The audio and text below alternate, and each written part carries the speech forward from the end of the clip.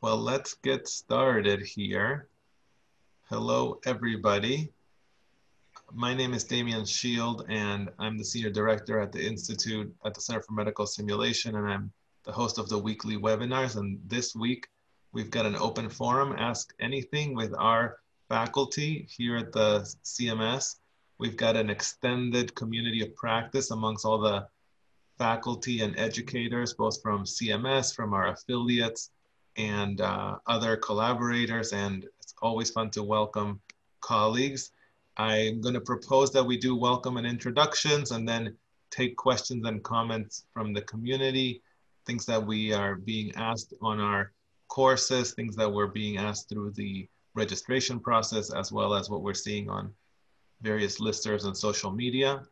And that after that, we'll just close up the session with some further opportunities.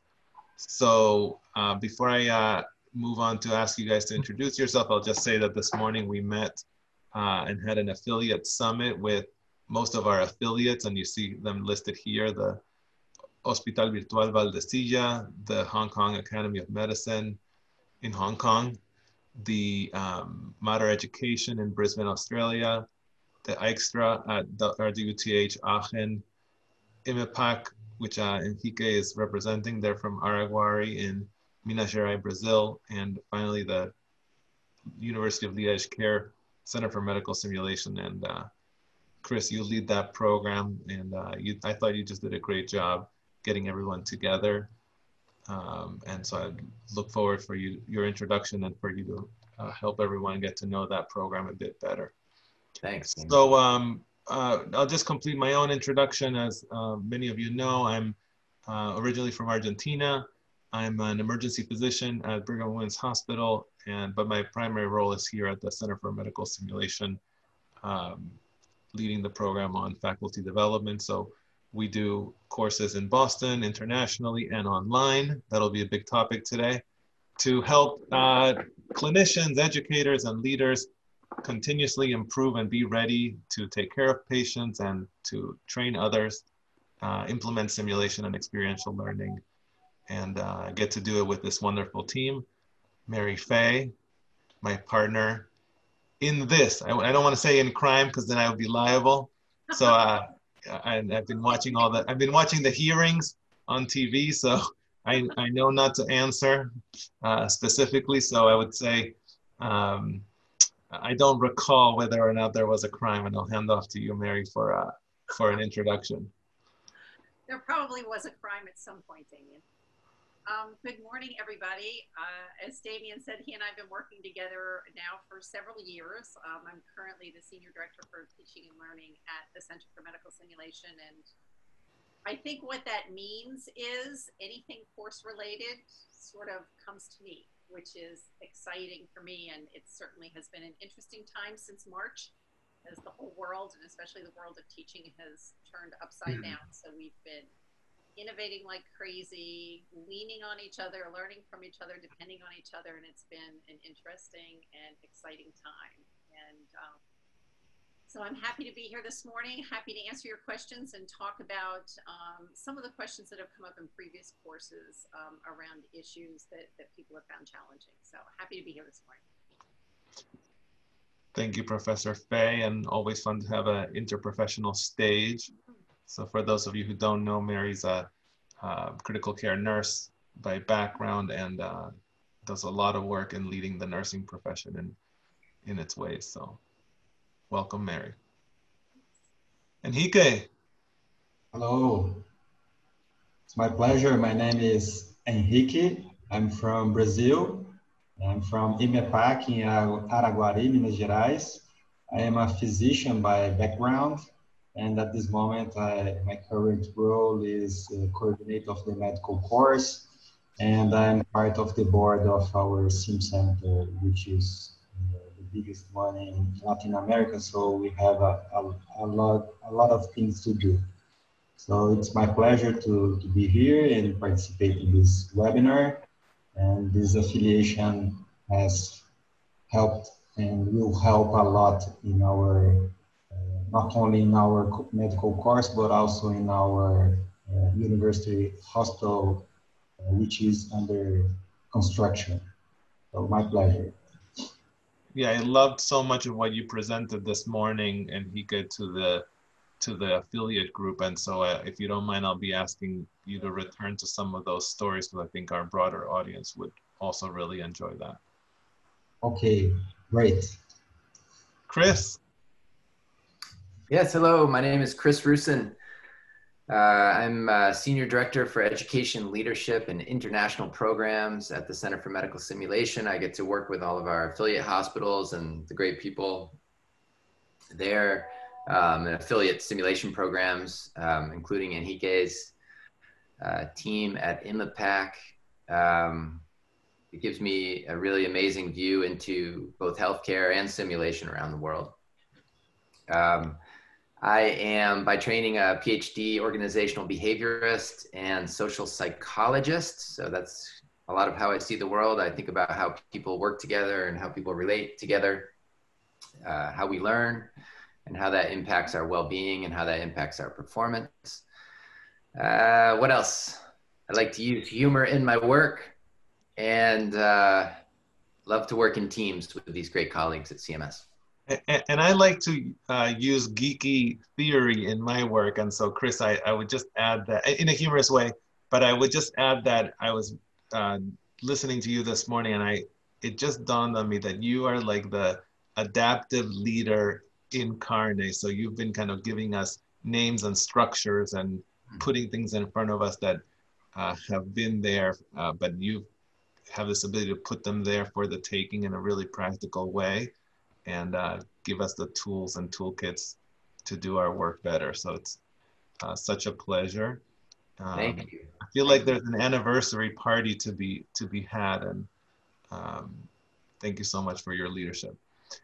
I'll be coordinating this panel presentation. I'd like to welcome those of you who are joining us live. Please help yourself to the Q&A question and answers function on this electronic platform. I would love for you to introduce yourselves there and let us know where you're joining from and what is on your mind, because that is really our main purpose. This weekly webinar series has been going on for a number of months and really aims to serve your needs and to remain connected with you internationally. There are lots of programs that get recorded and archived and are now available, whether it's keynote grand round style presentations or panels, or our newest innovation, which is Meet the Author, where we interview colleagues and friends who have published recent papers. Those are all gonna remain available there.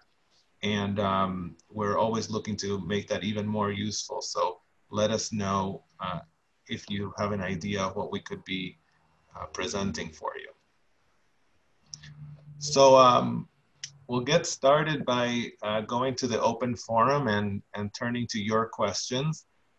I think what as Anne Mullen, who's here in the background, and I appreciate her help hosting the session here, as her and I have been curating the questions as they've come in, as people register and from other various sources, we've noticed that a lot of the questions continue to be around what do we do during COVID? What do we do after COVID? How do we think of ourselves? So without a specific question here, I just wanted to turn it to the panel here, Henrique, Mary, and Chris, to ask you, how are you experiencing your work, the curriculum design, the adaptive leadership, the designing of new education and health systems in these times? And love to go around hearing what you're learning about these days.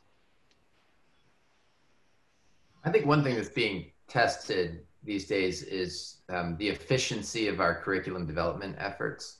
I think we're talking about COVID right now, but it's really about anything that requires kind of just-in-time curriculum and delivery of courses. And so as I interact with these various partner hospitals of ours around the world, and also as I read on the internet and talk to lots of people, if if a simulation program does not have in place an efficient way to partner up and create curriculum and then deliver curriculum, then that program is outside of the COVID response and outside of the COVID preparation effort. And that's very, very unfortunate. So those hospitals and those simulation programs that do have a rapid way to develop curriculum are the ones that are getting the best value in this moment out of their simulation programs. Yeah, some of the discussion has been around, is the sim program and its personnel essential or non-essential? And I think sim programs have gotten that label from the outside. And Chris, what you're saying in a way is hitting me, and to say, don't let them tell you whether or not you're essential. You decide. If you decide your work in this organization is essential, then you're essential, and that's up to us. Thanks for sharing that. You know, Demian, I think one of the big pushes that we've made, and one of the big struggles that I read so many universities are having, is the move to online learning. And so I think that was probably, it was a big decision for the Center for Medical Simulation, because our course is so well known as a transformational learning experience. And I think all of us involved in the course really believed that it was that in-person connection that was a huge part of it. And so, you know, we were faced with this decision to either stop offering our courses or figure out a way to do it online. And, you know, just because we're passionate about the work we do and we believe so strongly in the work that we do, we decided to take the plunge and do it online. And all of us really as a team spent a lot of time thinking about how do we forge that connection online with people in a way that can be as personal and as satisfying as it was in person. And we, of course, did a lot of reading, you know, applied the theoretical framework that was appropriate to online learning. And I think that a couple of factors, you know, careful attention to curriculum design, as Chris just mentioned, but also just the commitment of the faculty to be really present in a personal way when we teach online has made all the difference in the world. And we actually are also doing courses just to help people teach online. You know, in addition to having moved our flagship course online, we're also doing courses to help people learn how to make those connections online. And I think it's, well, Henrique was actually in one of our courses, in our Teach Online course. We worked with the faculty at the Sim Center at IMAPAC. And so I think that was probably one of our biggest challenges. And I'd also like to think one of our greatest successes was figuring out how do you make those human connections online in the same way that we do in person. Yeah, Mary, you have this great keynote that you did, part of it you did with us here on being a reluctant scholar, which you know, in parallel, I feel like you were quite reluctant to get online. And so I was wondering if you might share kind of what have been some surprises, like you used to think, well, you know, what worried you and what has been joyful and surprising. Yeah, thanks, Demian. I think the thing that worried me the most was that I wanted the participants to leave the online course having that same kind of transformation that they had in the in-person course. And that transformation comes primarily through the participants' own self-reflection, guided by the faculty. And in order for that to happen, they have to trust us. We have to know them, because people who come to our course, even though it's the same curriculum, it's a very personal 5-day journey.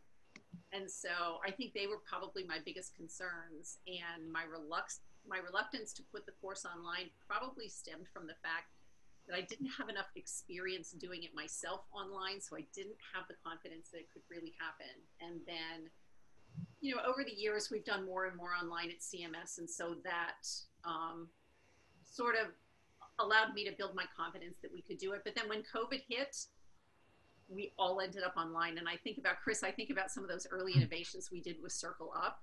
And, you know, our ability to connect as a faculty to do that important work, but also as we started to do the webinars, seeing the reactions of the people that came to the webinars, and then subsequently helping them figure out how they were going to do Circle Up. I think that was probably, I just had to experience it. I had to feel it for myself. I had to see it in the people that we were working with. And then I really believed that it could happen. You know, and the biggest surprise to me was that I think the online course, the in-person course are equivalent. And that was really a big surprise to me. And now it, you know, now it opens up the world to people who may never be able to come to Boston to come to one of our courses. Now there's no travel involved. And I think that's what's so satisfying to me is I feel like we can reach more people in the same meaningful way now. There's so many, we were talking about the term happy accident as we were preparing for this conversation, and really kind of necessity is the mother of invention, you know, and we've experienced a lot of that as an organization recently. Henrique, I think about Henrique's challenges. Henrique, you've been developing a medical course, and you've, out of necessity, you need to develop it. You need to have it ready for the students, and this is the environment that you're developing it in. How has it felt for you to innovate in this moment? Well, the pandemic was a big strike, so we had to innovate in our online classes because every single class went to online. So we had many faculty skilled in in-person teaching. So they had to acquire in a few days or weeks many skills for the online environment. So we had to know about the system, about the connection, many things. So it was very difficult for some faculty. And when Mary and you suggested the online course, it helped us a lot. On one hand, we had this question of online.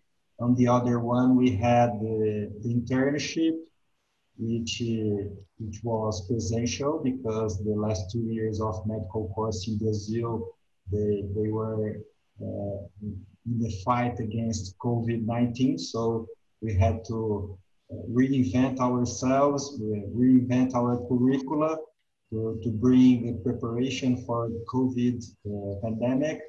So we had to prepare our SIM center for our interns. So we had two main dimensions in this regard.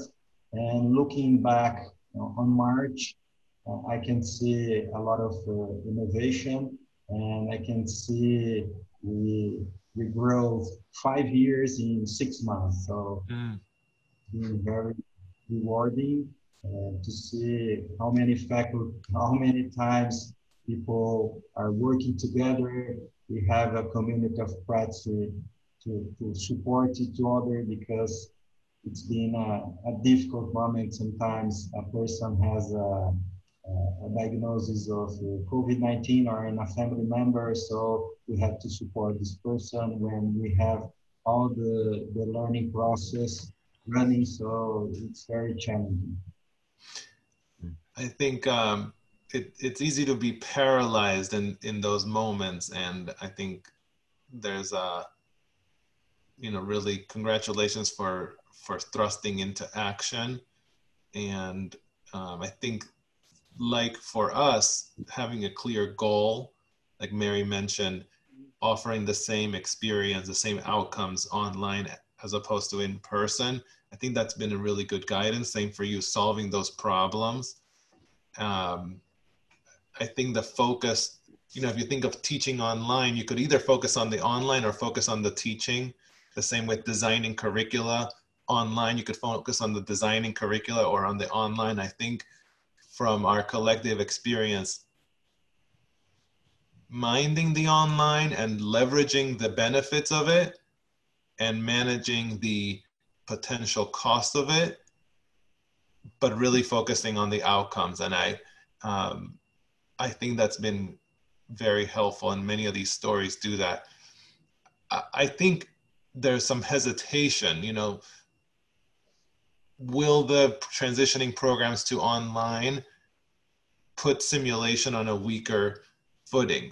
Are we disrupting ourselves by embracing online? And I think if in the past we asked what can be done online, now we're asking what actually needs to be done by sim. And I think it could reduce our quality or damage our reputation. Any thoughts on that, Chris? Such a great question. I think we are going to have to deal with our anxieties. We're going to have to deal with our greatest insecurities about such things. And we're going to have to boldly develop programs that work for this moment and that are the best programs for this moment that we can develop. And then we're going to have to see what shakes out and what we keep when the world changes, maybe back to something that it used to look like, although I have no big bets on that. Maybe deal with our narcissism too, that like simulation is just the greatest thing since sliced bread. Maybe, Demian, you know, some of the wisest, I've only been in simulation now for a little over 6 years. And when I came to simulation, actually one of my big thoughts was, why are all these people saying the word simulation so often? You know, I mean, I know I'm in a simulation program, but I'm just hearing this word simulation all the time. And isn't it really just a way to train, a very powerful way to train? Isn't it a set of technologies? Isn't it one way to get people to engage and develop and interact? And I think what we're finding out now, and it's really because I was an outsider, and then of course I became totally trained to think as a simulationist, but I think what we're finding out now is that clinicians need to get ready, hospitals need to get ready, medical schools need to get students ready to do things. And simulation, of course, plays an important role in that. Great dynamic conversations play a role in that. And other learning processes. And of course, there's nothing better when you're learning a skill than practicing that skill with your hands, right? So that has to happen sometimes.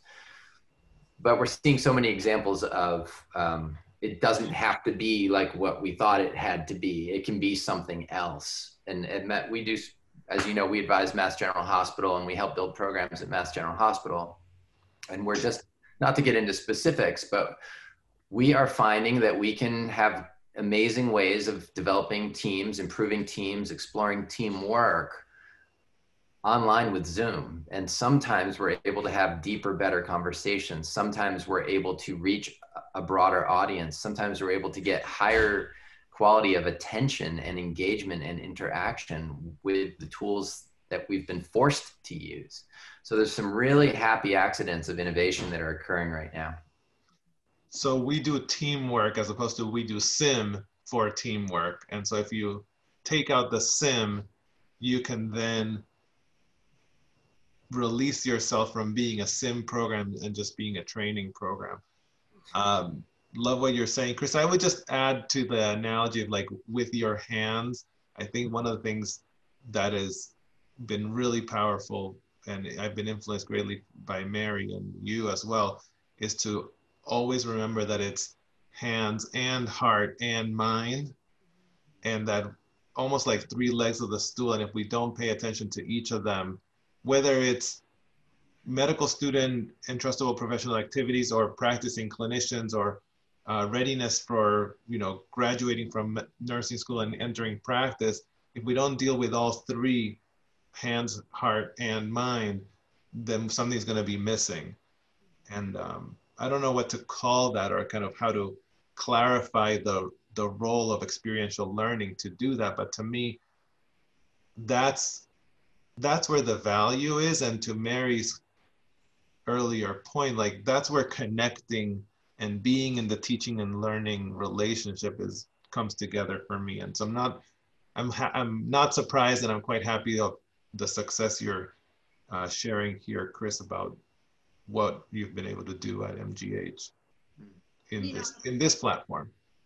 I think what Chris is highlighting also with his comments here is what we've always believed at the Center for Medical Simulation, which is that simulation is not about the equipment and it's not about the technology. It's about reflective learning, and it's about the growth that comes from it. And I think it's one thing that we found, and this is especially pertinent, Demian, for the project that we're doing for the Mass General Hospital Institute for Health Professions, came to us and said, we've got all these nurse practitioner and PA students, and we've got to get them through their clerkship so that they can graduate. Can you please help us? And so we're working on a big project with them now to get their learners through a good chunk of their clerkships using online simulation. And it's kind of interesting because we're spending a lot more time thinking about how do we create sims that really, you know, stimulate their critical thinking skills and teach them scientific decision making. And we're not spending that much time thinking about like the room, the equipment, the setup. What's the timeline for the simulation? And so there's almost been a regrounding for me in some ways in why do we do simulation? Oh, right. It's so that we can help team members connect with each other and communicate in meaningful ways that are better for our patients. It's about reflective learning skills so that we're building reflective practitioners who can't just carry out tasks, but who can sort of self-assess their own performance through that metacognitive learning that happens in debriefing. And so it's been really a nice sort of refocusing about what are we trying to achieve with simulation. That's a serious opportunity, because what are we trying to achieve with clinical training? Because I think old pre-COVID way was, okay, clinical training, go to the clinical setting and learn to do what people do there. And then when we built sim centers, we just replicated that bad system that people had to work in, and even made caricatures of it and showed it in this idealized, not quite perfect way, and then had people work there with limited supplies, etc. But now, instead of just saying, go learn healthcare, you're saying, okay, what is it that people need to learn? And how do we create that essential learning progression, get people through the sim zones? So I think this is certainly an opportunity that I think is built on the, you know, key landmark studies to say you can replace clinical education with sim, but and with, you know, when people are trained and there's a curriculum, but it didn't quite show the mechanism. And I think that's the opportunity now, is to say, like, what is going to be the readiness plan for healthcare training?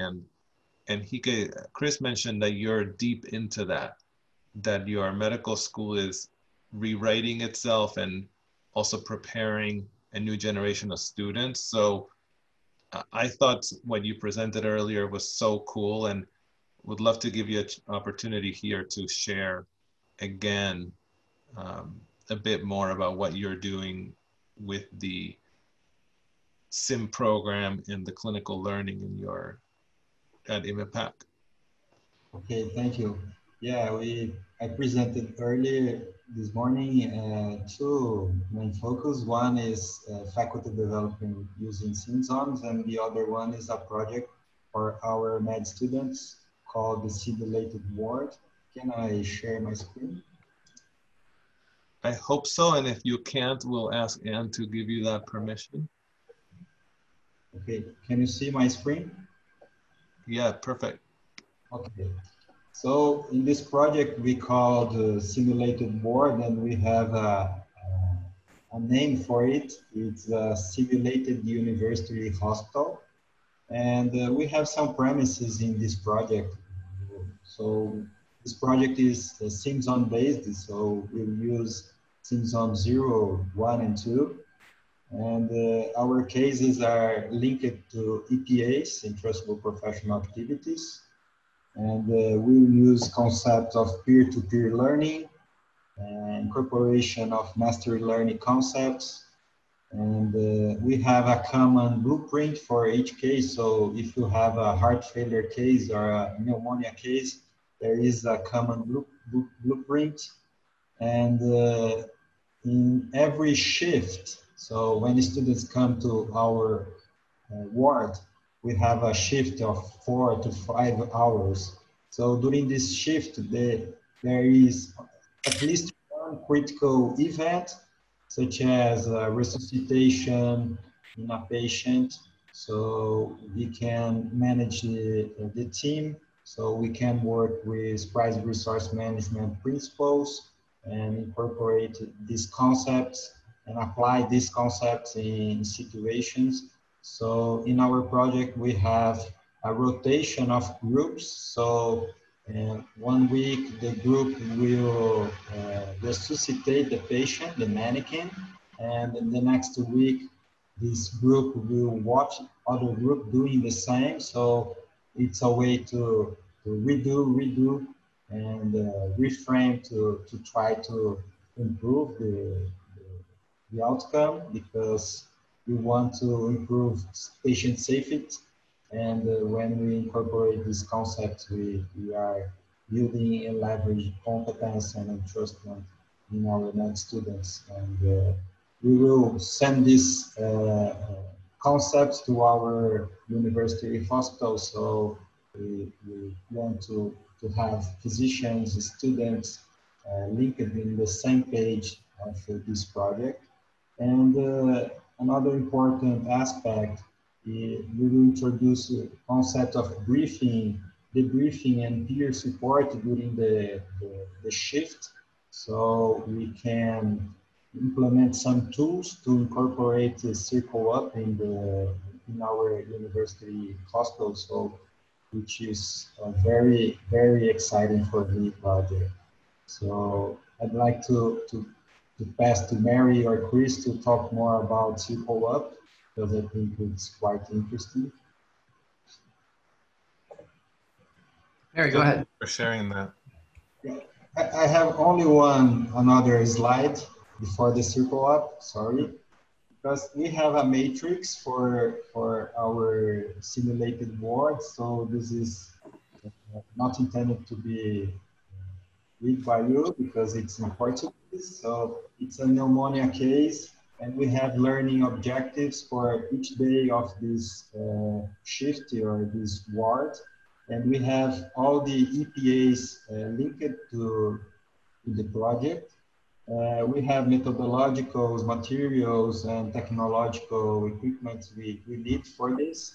And we use standardized patients for parts of our project. So med students can have different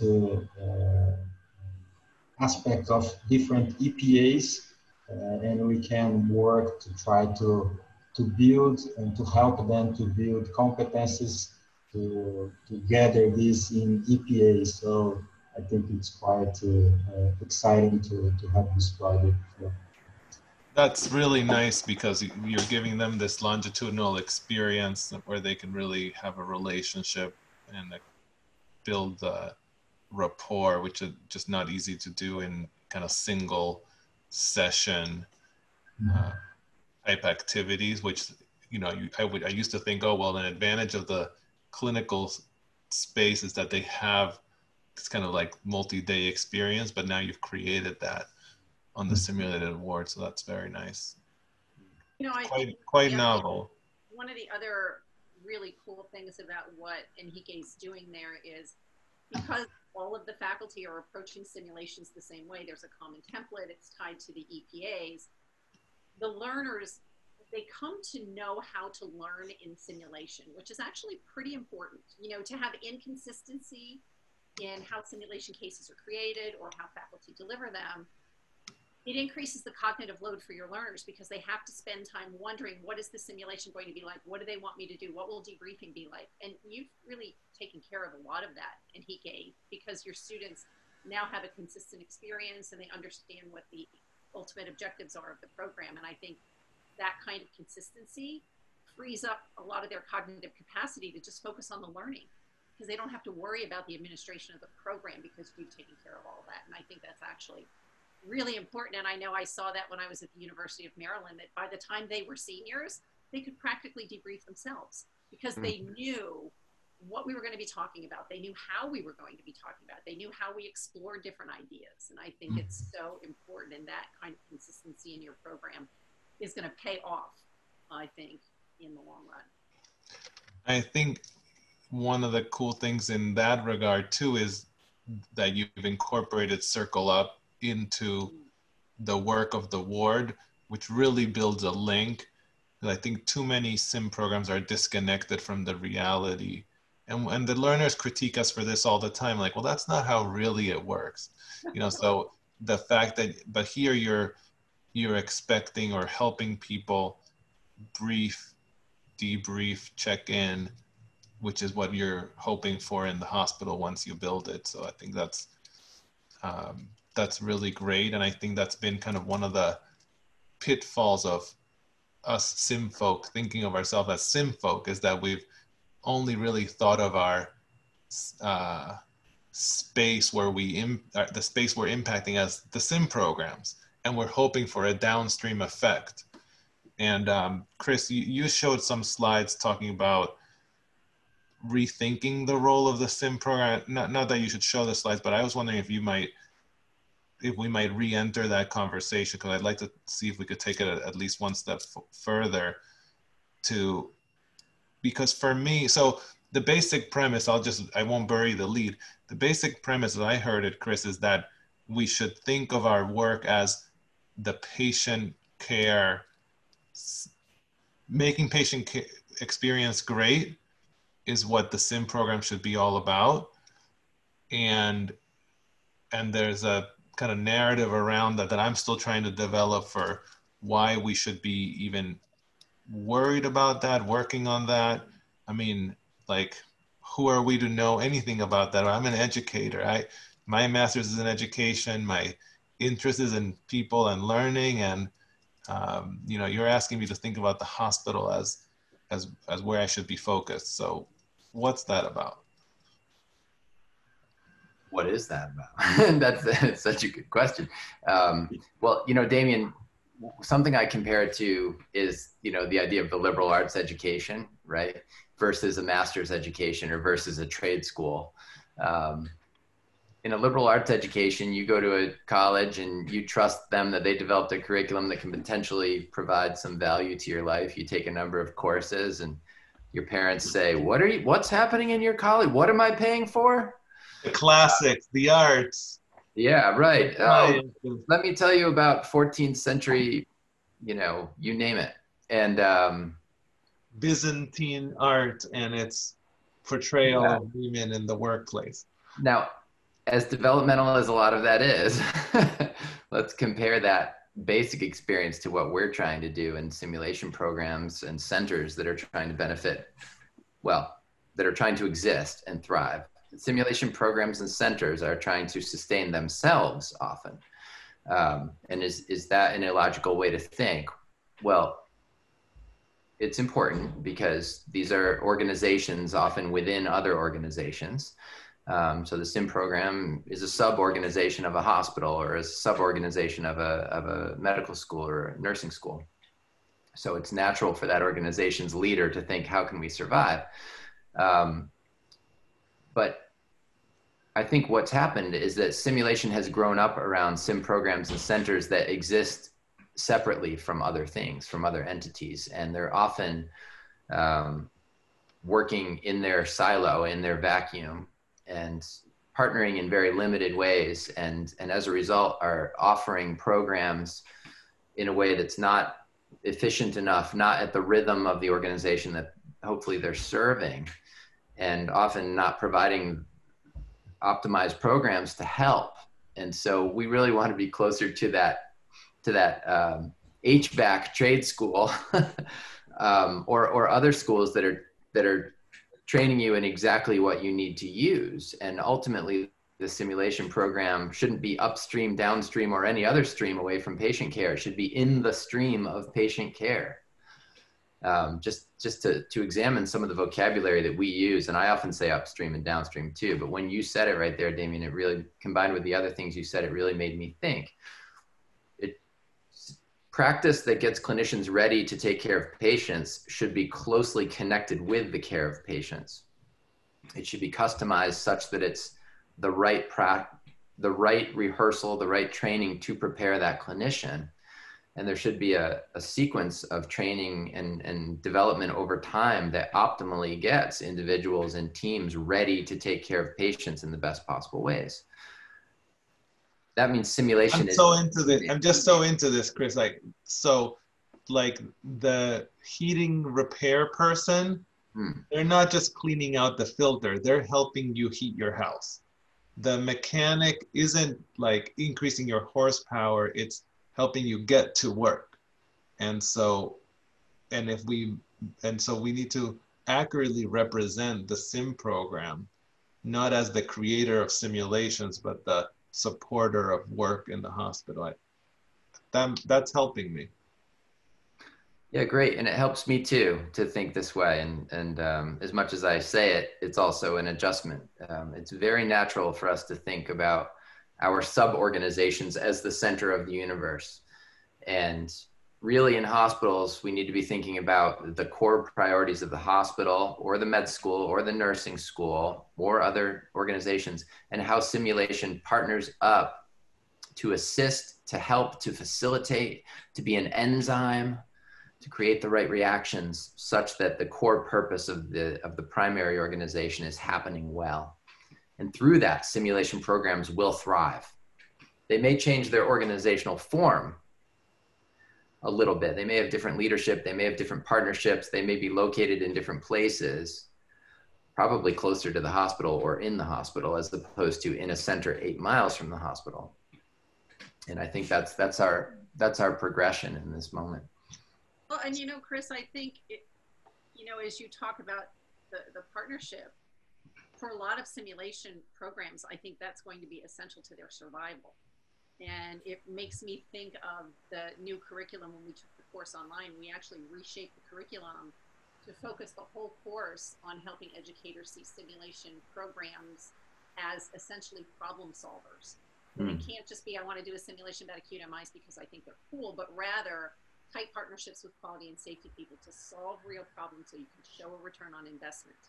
And, we're talking a lot about hospitals. And my simulation experience is from the academic world, but the same is true in the academic world. It can't just be, let's do this sim because I think it's cool, but rather you need to partner with the clinical faculty, the course faculty, maybe even the units that your students go to or the people who hire your students to figure out where are the weaknesses in our curriculum? What can we do in simulation that will be additive in a meaningful way to really prepare our students for practice? And again, that's where readiness planning comes in. Let's think about, what does a new nurse or a new doctor have to be able to do when they hit the wards after they've graduated from school? And by really partnering to solve real problems that can show some sort of a return on investment, I think simulation programs will put themselves in a position where they can thrive and grow.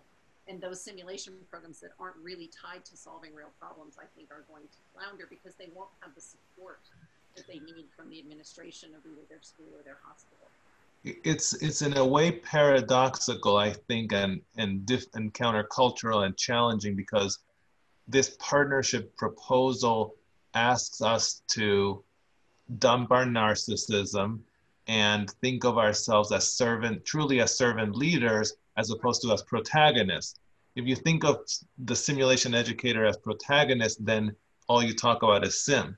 If you think of it as, I said, like, what I want to do. Yeah, and what's your value? You show your value through your contribution. But if you think of it as servant leadership partner, then I think we're in this supportive space where we can have a key role because it leads to the organizational priorities, even though we don't have the spotlight per se on the widgets we're creating. So I think this is a challenge for us to adapt this way, and wondering kind of what the mantras are. I think, one of them is like, what problem am I solving? Why am I doing this? And I think the other thing that helps me recently is just thinking about the interconnections between the schools and the hospitals, that even though it's professional school, it's also trade school to like readiness for the next level. So if in pre-clerkship, it's readiness for clerkship, in clerkship, it's readiness for residency, in residency, it's readiness for independent practice. And I think those are having those interconnections helps me get unstuck from, they just need to learn the curriculum. Demian, I'm so inspired by professional sports organizations, and it's not just because I like sports. I actually like watching certain sports less and less, but I become more and more fascinated with the differences between professional sports organizations. And the differences that I'm talking about are the ones related to learning and development that prepares the team to either succeed in a game or in a performance or not. And I find this real consistency as I look at successful organizations. And people might love or hate these organizations, like, but the football team in Barcelona, the football club in Barcelona, the American football team here in New England, what you see are really rigorous systems of learning and learning of core skills, even at the professional level. Yes, you're a professional. Yes, you're one of the best in the world, but we are going to train and practice core skills every day. The kind of things that children learn, we are going to work on them in our practices. We are also going to identify the situational competencies that are essential to winning in this sport. And we are going to isolate them and practice them over and over and over again, such that our team is better prepared for these situations than the opponent. And also being good at talking both before and after games, such that we're learning and we're squeezing all of the learning from all of the players, not just the coaches, from all of the players. And we're incorporating that in the way that we play.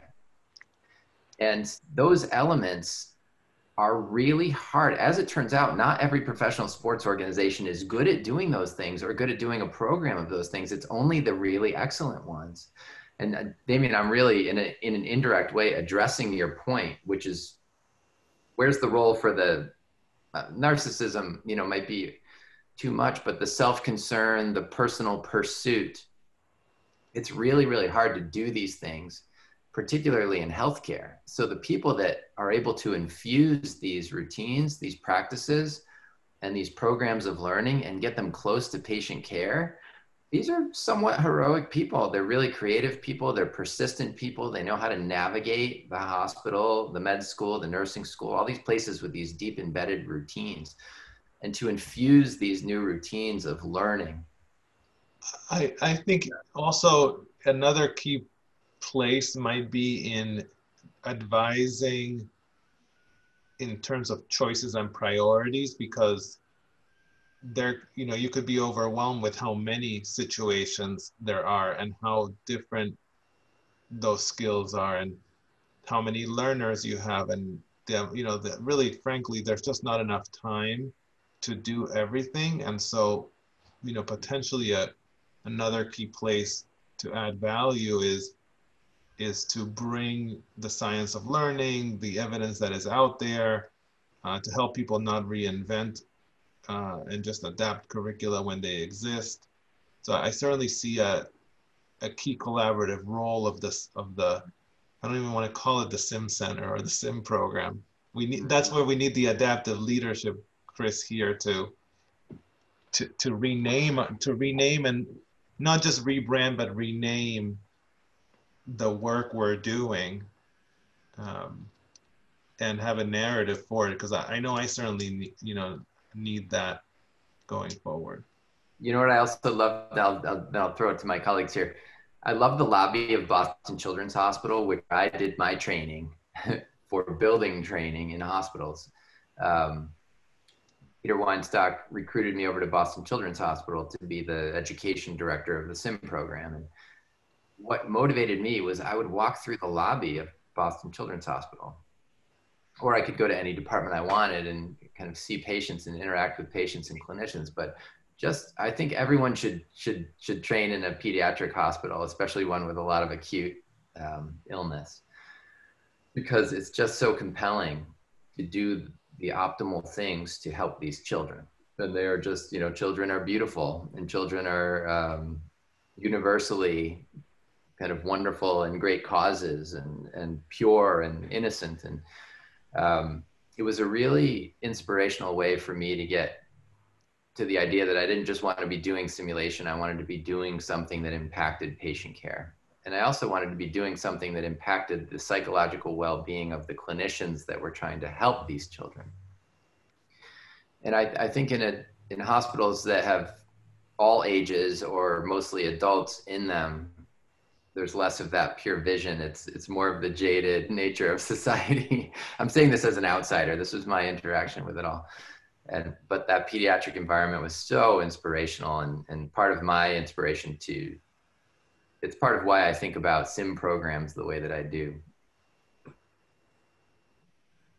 When you think in this aspect, one thing that strikes me a lot is the culture of the organization. When you have this kind of readiness plan and you read about very successful performance sports teams, they create a culture.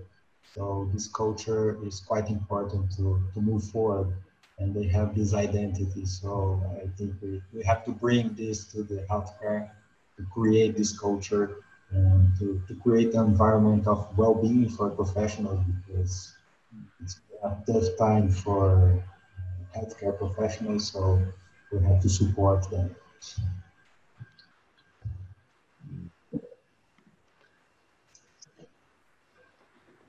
We're coming down to the end of the hour here. I'd like to pose a couple of questions that a topic that's coming from the live audience and get your thoughts. So the idea is that that we could think about solving problems beyond the medical center. So, you know, we focused on patient care, but this participant anonymous attendee is helping us expand even more broadly and say, hey, and I'm editorializing, there's a lot going on in the world beyond patient care. Hey, there's law enforcement and criminal activity, mental health, other social issues. And so, you know, should we look beyond the hospital as a place for collaborating, for sources of funding, and for our role? So thoughts on that?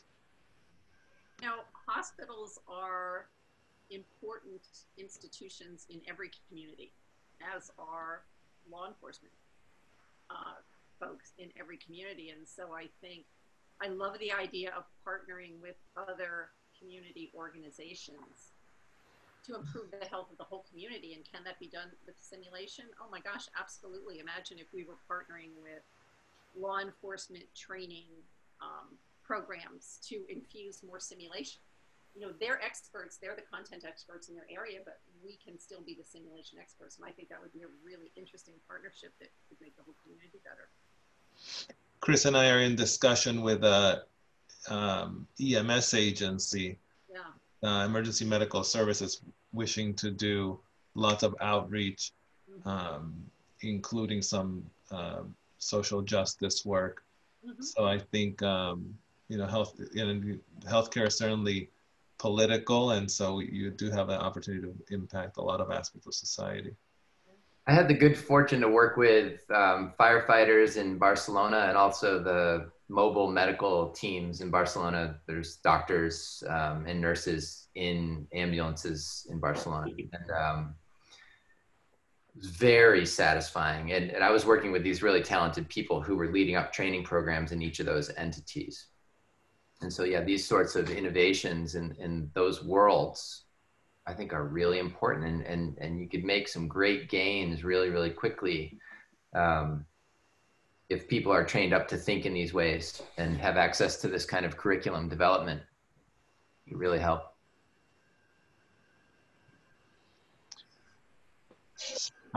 So I'd love to invite you, Henrique, Mary, and Chris, for any final words here, any takeaways before I take it away to sharing about kind of opportunities that are coming up in our next few sessions. First, I want to thank you. I really enjoyed spending time with you and talking all things healthcare, empowerment, leadership, changing the world, and some simulation. So any takeaways or closing remarks? You know, it seems like a big theme here, or a big takeaway, is being very clear about your purpose and making sure that that purpose is that simulation is adding real value to whatever organization. That's really what I heard come through again and again. Guys?